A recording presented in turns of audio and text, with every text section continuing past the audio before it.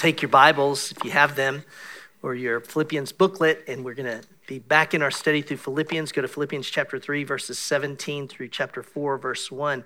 I read that prayer from a little booklet I got over Christmas called Be Thou My Vision, and it's liturgies, personal devotional liturgies that just kind of walk you through a quiet time. And so I'm doing that for the month of January. And I noticed right before you come to the part of the devotion where you read the Bible, they have these beautiful prayers from saints of old, and it ought to be so appropriate for us to read one of those, pray one of those as we come to God's word this morning. We're going to be covering Philippians chapter 3, verses 17 through chapter 4, verse 1. I hereby declare on oath that I absolutely and entirely renounce all allegiance and fidelity to any foreign prince, potentate, state, or sovereignty of whom or which I have heretofore been a subject or citizen, that I will support and defend the Constitution and laws of the United States of America against all enemies, foreign and domestic, that I will bear true faith and allegiance to the same, and that I take this obligation freely without any mental reservation or purpose of evasion, so help me God.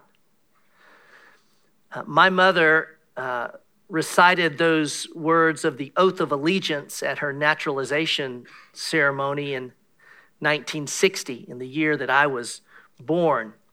That oath and the other things she did, of course, making her a citizen of the United States of America, and it shaped her future profoundly.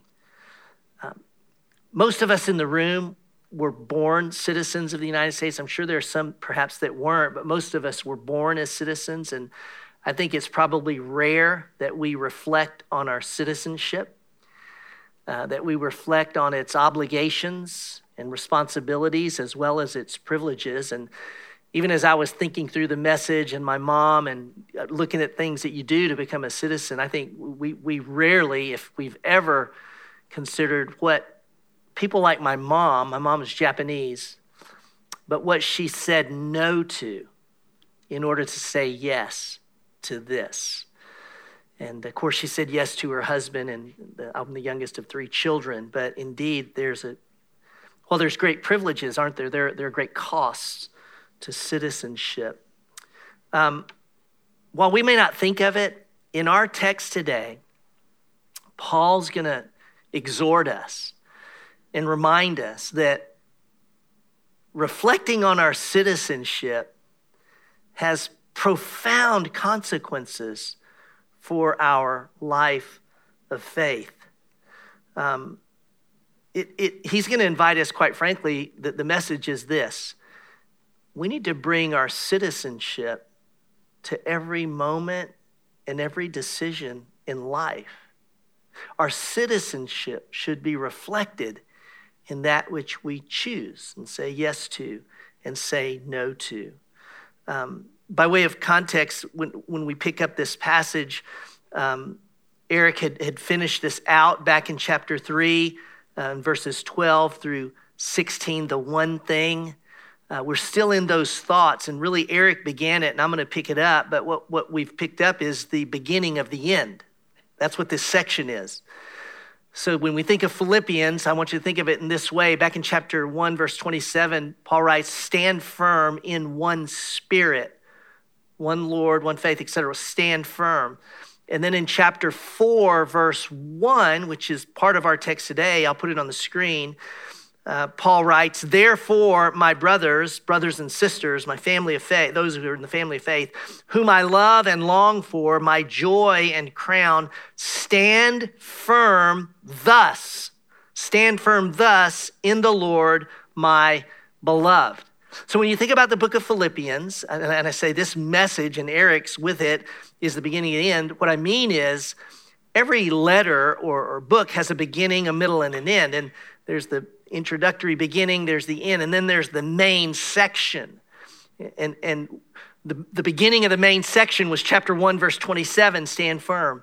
The end of the main section is chapter 4, verse 1, stand firm. So This passage we're covering today is the beginning of the end. We're at the end of the main heart of the text. And if I could say this, the main message, in a sense, is stand firm. So everything we covered, you all the way from 127 to today, Paul's talking about how we stand firm in the Lord. Now, this word stand firm, it's interesting in the Greek because it's one Greek word, it's two English words for us. And it's not stand still, and it's not, stand firm as in stand here and guard this, and the guard stands all night. Stand firm in your position.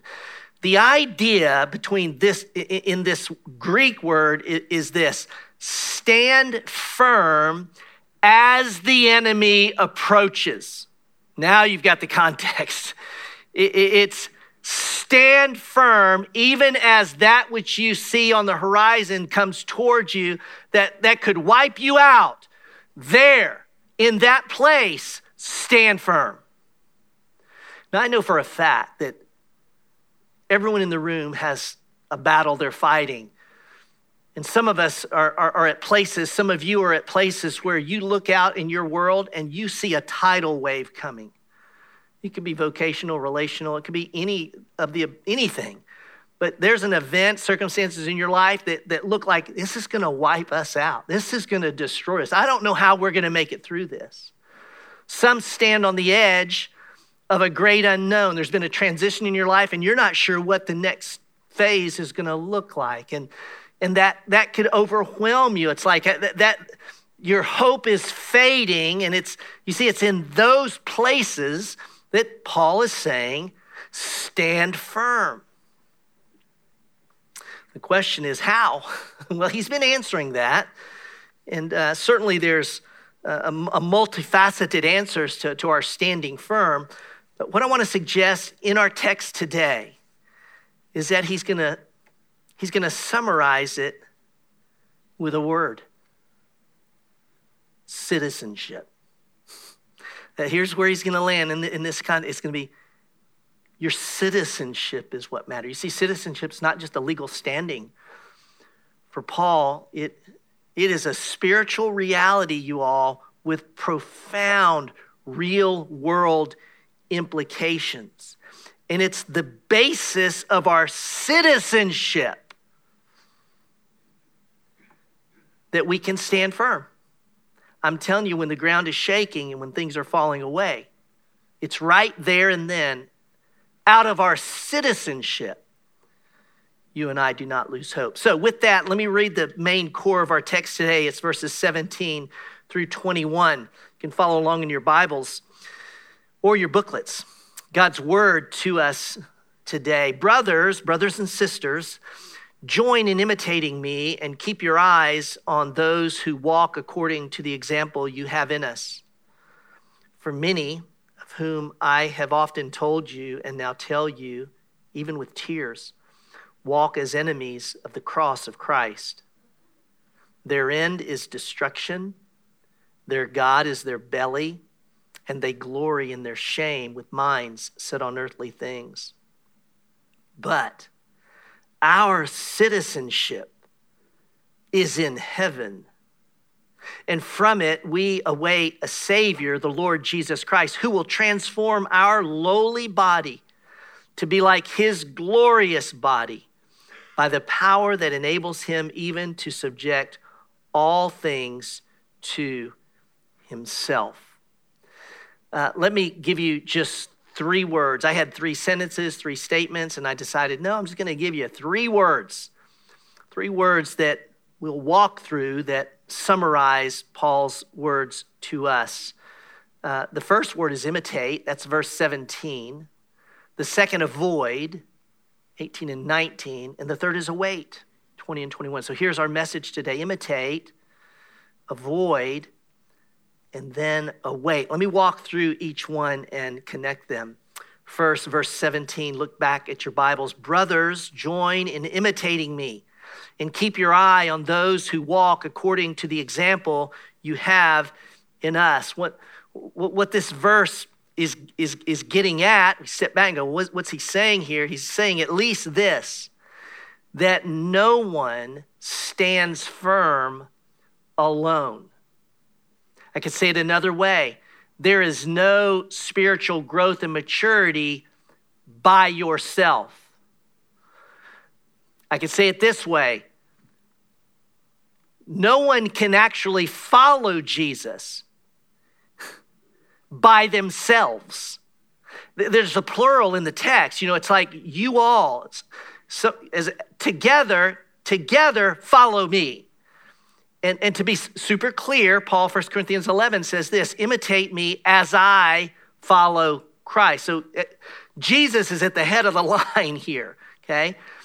And Paul's following Jesus, and Paul can turn and say, you all follow me. Now, when we say, well, how do you follow Paul? Well, Paul's written the better part of the New Testament. We have his words, certainly. Then he also says, not just follow me, but look around and look for people who are following Jesus like I am and follow them. Y'all, the Christian life, I want to be careful. I want to be careful as I slice this a little thinner.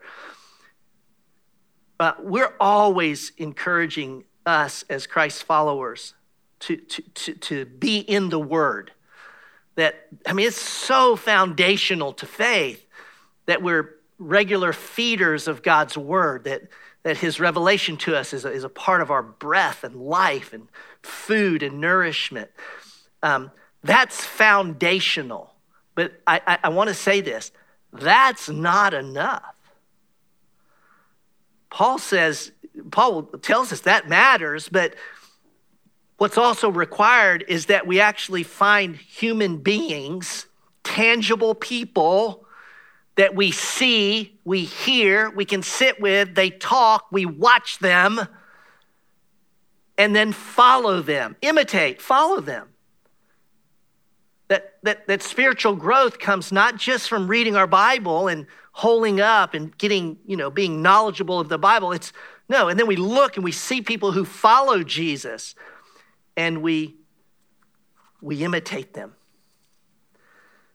If we're going to stand firm, the first thing I would say in this under imitate is, pretty simply is, well, pick your eyes up and find somebody to imitate because you won't stand firm alone.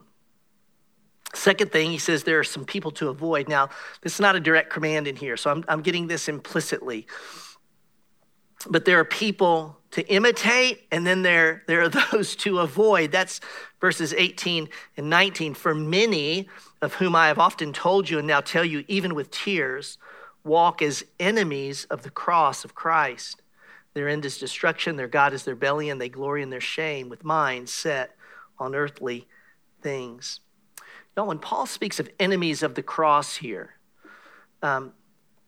he's not talking about lost humanity, because he could be in another context, but not here, because all of us, every human being ever born on the planet is born an enemy of the cross. What do I mean by that? Well, what we mean by that is we're born rejecting the cross. What do you mean rejecting the cross? We're born rejecting the person and work of Jesus. We're not naturally inclined. We're not even capable of trusting what Jesus has done. He's done for me. We're enemies of the cross. We reject it. But what Paul's talking about is a very specific group of people. And why I say this is because the words he uses, the familiarity with which he speaks of them, I've talked about them to you often, i.e., you know them. These are people around. So who he's describing here, and I will say scholars are debate on this. Some say it's the Judaizers. It's those who in chapter 1, were leading people astray. Certainly could be.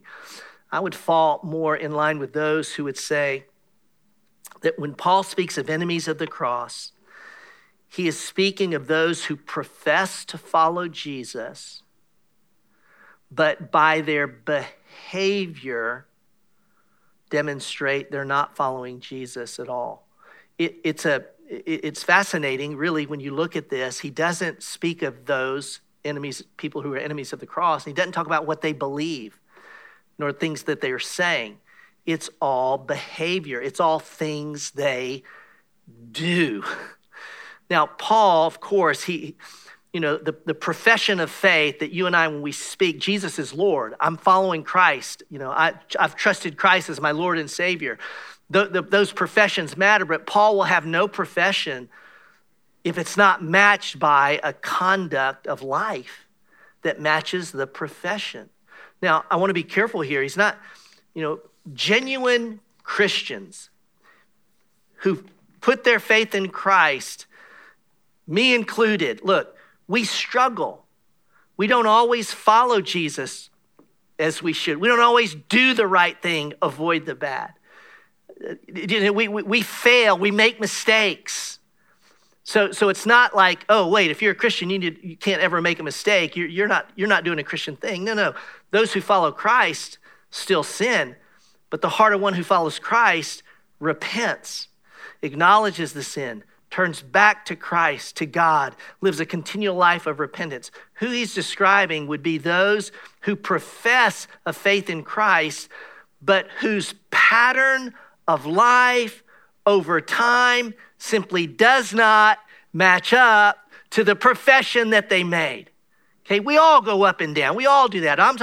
He's talking about those who by their choices show they reject trust in the finished work of Christ. He describes it this way: their end is destruction. That is, their end is separation from God, because they live now separated from God. Because though they say that with their mouth, that they haven't believed in their heart such that it shapes their behavior.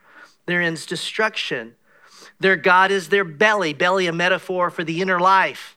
Think about heart, right? When we talk about the whole heart, following Jesus, thoughts, emotions, desires, and choices, the belly would be that below the waterline stuff, motives, attitudes, longings, desires. Their longings and desires, their God is their belly, i.e. what they want, they pursue. They're constantly seeking to satisfy their own appetite and to satisfy it with anything other than God, but just the things that they choose and they want and they desire. Their belly has become their God. They glory in their shame, that which should embarrass them, that which should prompt in a Christ follower, that's not right. For them, they glory in those things.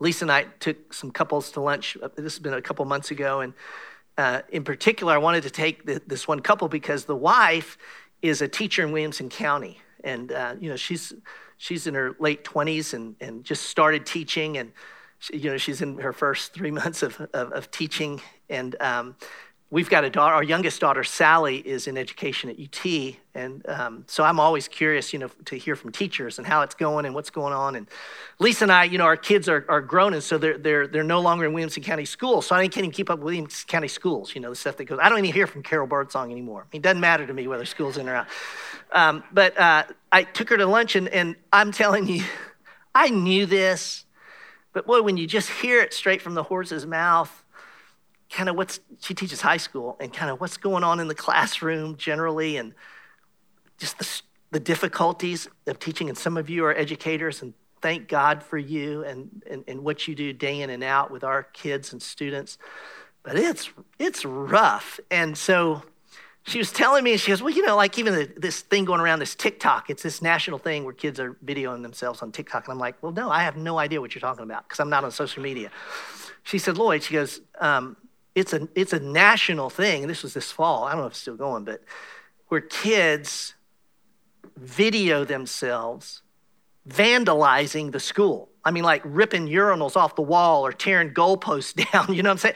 And she said, yeah, it's a big deal. So kids are just doing this. They TikTok themselves, i.e. you video yourself doing this and then you post it. Why? Because it's cool, right? It's they glory in that. Now hear this, y'all. All of us did stuff in high school that was like, thank God, for me at least, thank God there was no phone or pictures, right? All of us. And I mean, we just did crazy stuff. So I get that. But boy, when she was telling me this, I was just going, the hair was just standing up on the back of my neck like, are you kidding me? A kid's going in and, I'm a dad. I'm, an old guy that's like, no, you don't do, et cetera. And so I thought of that because they glory in their shame. That's not right. And of course, that's an easy pickings, with you pick adolescents, we do stupid things. But I really did have this thought. I thought, well, do I glory in things that should be embarrassing? And the truth is, yes.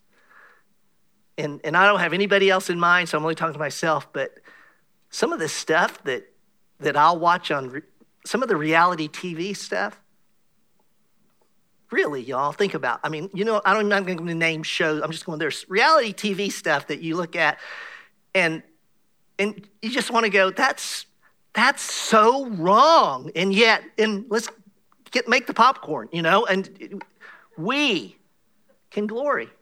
And I'm not trying to be goody two-shoes or anything. I'm just wrestling with that myself. Do I glory in that which should bring shame? Well, these people do, and then with their minds set on earthly things, this would be people who look out at their life and all they can see is they can see the world, and at the edge of the horizon is death, and that's it. And so their whole mindset is what this world has to offer, and that's all. There's no sense of what's beyond the grave. There's no sense of there's a spiritual world that in a sense is, well, not in a sense, a spiritual world that is as real as the physical world. And there are consequences in this physical world that live on forever. See, they don't have any of that mindset. It's just this world. So whatever this world has to offer, I'm going to be grabbing it and taking it, and this world only is going to shape my decisions. Y'all, it's a sober warning because, again, I mentioned those to avoid are people you know. I mean, Paul says, I've talked to them often. You know them. This is people in church, in our church, in your fellowship group. I mean, again, I got no names. I'm not picking a person. I'm just going, this is what's within the body. And Paul is deeply concerned to tears. You want to stand firm, we imitate those who are following Jesus. We avoid those who are enemies of the cross by their behavior. And then last, he concludes with this word, await. Look at verses 20 and 21. Against those who are enemies of the Christ, he says, but, contrast. Our citizenship is in heaven, and from it we await a Savior, the Lord Jesus Christ, who will transform our lowly body to be like his glorious body by the power that enables him even to subject all things to himself. When you are facing an enemy that's approaching or that's already landed and you're in battle and you're struggling and hope is waning, Paul says, remember, you're a citizen of heaven. Go to your citizenship. This is secured, of course, by trust in Christ. That those who place their trust in the life, death, and resurrection of Christ are citizens of heaven. It's a profound statement of identity. And I want us to know that the original audience, when they felt that, like you're a citizen of heaven, boy, they felt it profoundly, perhaps more acutely than we do. And I'll say this, when we study our Bible, we say, what did it mean to the original audience? And from that, we can then extrapolate and say, okay, this is what it means for us today. So back to the original audience, 42 AD, Rome conquers the whole region. Rome is 4,600 miles away, but Rome says to Philippi, this small town, you're a colony of Rome. This piece of dirt you guys live in and where you are, it's Rome. Legally, it's Rome. If you're a citizen, all the values, all the privileges and responsibilities of being a Roman citizen, they're yours. Live like it. You're in Rome over here. This is so important. Now, those who lived in Rome as Roman citizens, which some of these church members are in Philippi, those Roman citizens, their goal in life was not one day we're going to get back to Rome. No, I mean, geopolitically even, Rome didn't want them back there. That's why they declared this Rome, so they would stay over here. All these retired soldiers, et cetera. That was a lot of what made up Philippi. So no, they didn't live with the longing, one day we'll get to go back to Rome, but rather with the privileges and responsibilities of Rome, we're going to live right here for the good of Philippi and everyone around us so they can see the glory and goodness of Rome, but we're going to do it right here as Roman citizens. And I hope you connect the dots in your mind that those of us who've placed our faith in Christ, we are now on this planet where you live, work, and play. We're little Philippis. We're little colonies, if I could use that. And I know it's a very bad word in a sense. It carries so much baggage with it. But appropriately, we are colonies of heaven. And we are citizens of heaven. And we do not live on this earth, however long the Lord gives us, pining for the day when we get to go to heaven. That's so contrary to the New Testament, wherein there's coming a day when Jesus Christ will come back. And you see, when Jesus comes back, he brings to this planet heaven. Heaven's not like just some place that's floating out there that God is. Heaven there's a sense of place to it in that it's where God and his own live in perfect unity and harmony, absent of sin. But you and I don't live waiting to get there.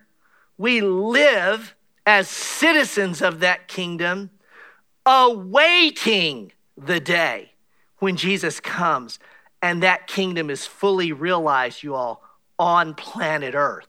Are you with me? That's the proper biblical understanding of heaven. And so we live as citizens of a heavenly kingdom. And that kingdom ethic and values and priorities is reflected as we live, what does Paul say? As aliens and strangers. Yes, we're in a foreign land, but we live for the good of this foreign land, to show this foreign land who our God is and what he's like and what he's done for them.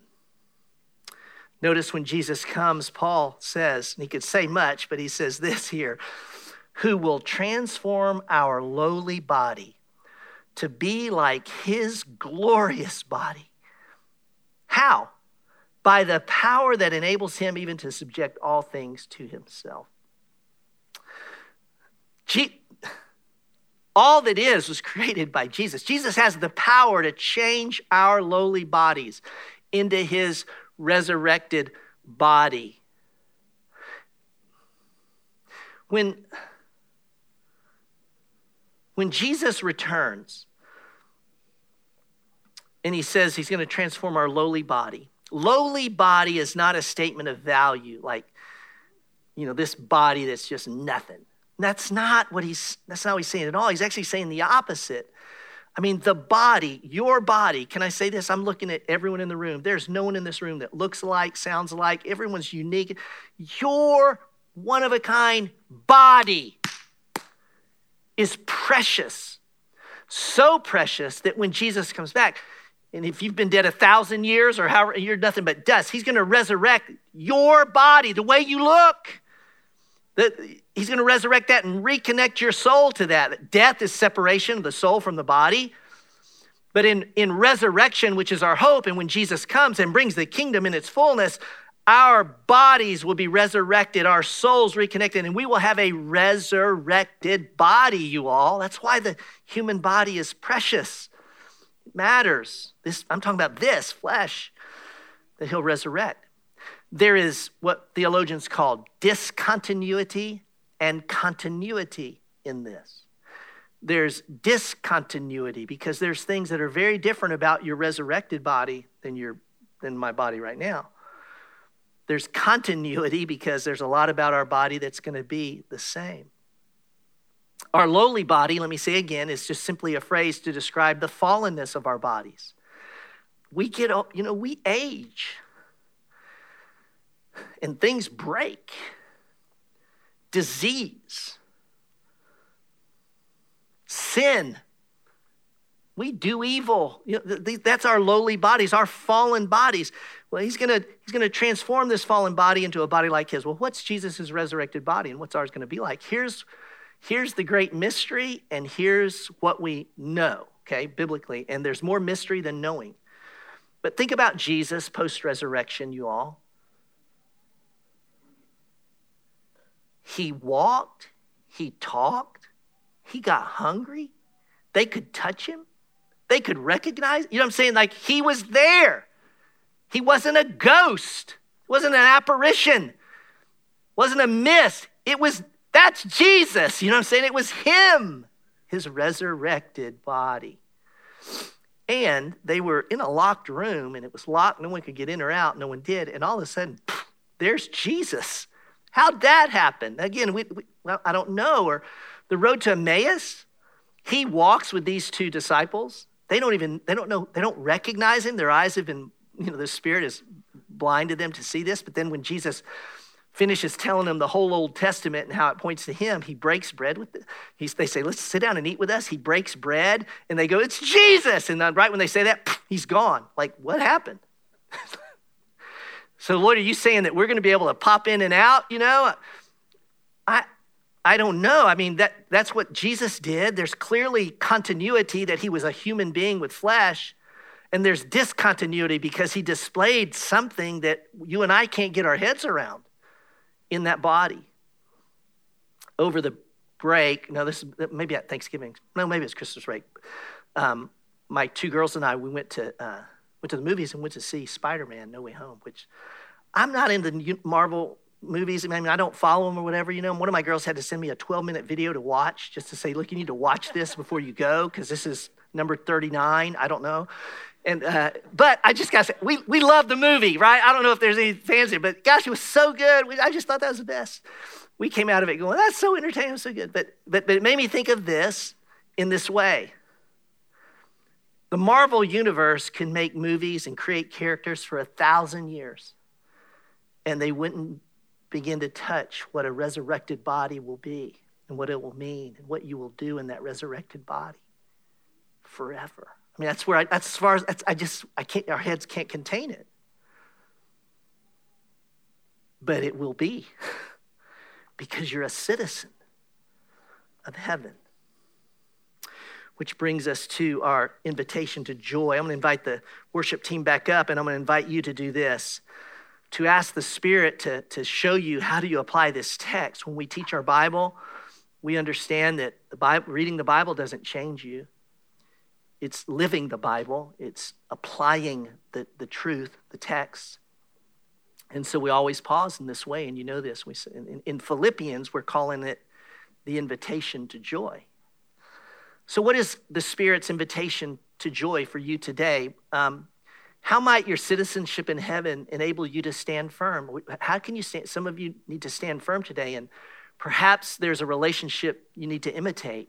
Is there someone you need to go to? And perhaps you need to grab someone else and say, hey, let's you and I go talk to so-and-so about just helping us in this journey of faith. Is there something that way? Is there a relationship that you need to avoid, that you need to avoid and stay away from? Is there, as you await Christ in a difficult situation, all of us waiting, remember Advent, how does your citizenship shape your wait? What is the Spirit inviting you to trust him for right now? Perhaps to do, certainly to trust. Would you think about that for a moment? Let me give you a second, then we'll come to the table.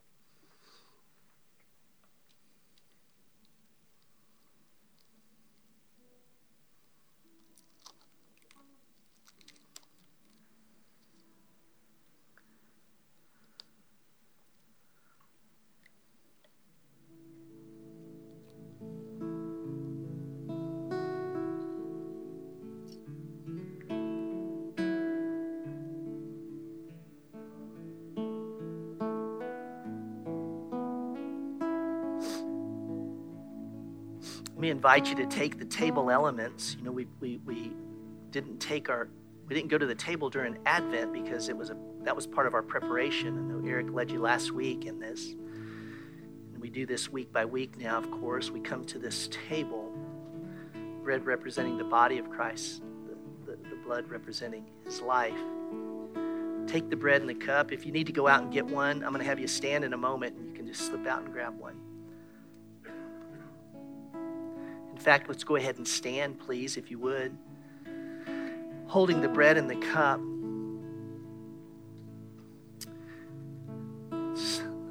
I love this part of our liturgy. That week by week we remind ourselves what matters most. It's Jesus. And I've thought about it related to this passage because it says, and as citizens of heaven, we await the Lord, our Savior, Jesus Christ.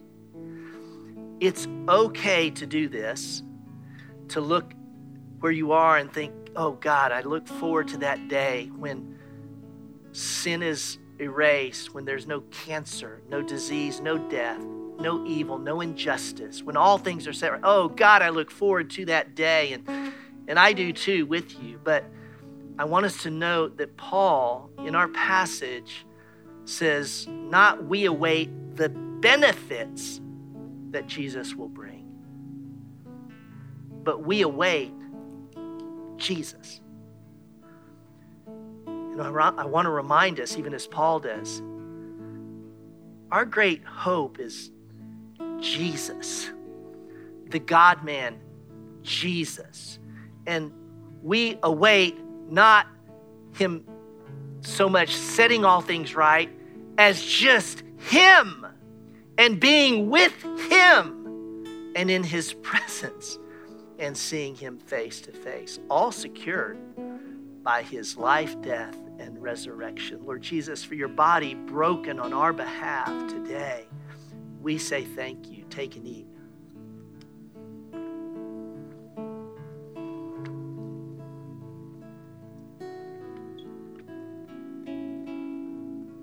And we remember at this table that it was your blood poured out, meaning it was your life given in our place.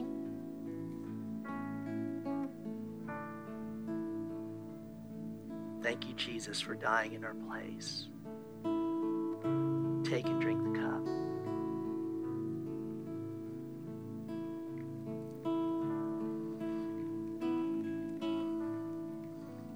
We will sing these words.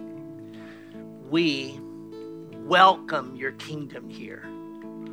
And we're singing this song because to say those words, to go, we welcome your kingdom, only those who are in the kingdom can truly do that. If you're not in the kingdom, you wouldn't be welcoming his kingdom, but we do as those born again by the life, death, and resurrection of Jesus. So let us proclaim, we indeed welcome your kingdom, and we do because we're citizens right now of your kingdom, oh God. And as citizens of God's kingdom, we'll sing this. Our hope won't be shaken, meaning this, as citizens of the kingdom, our hope will not evaporate. Our hope is sure, even as the world is shaking around us.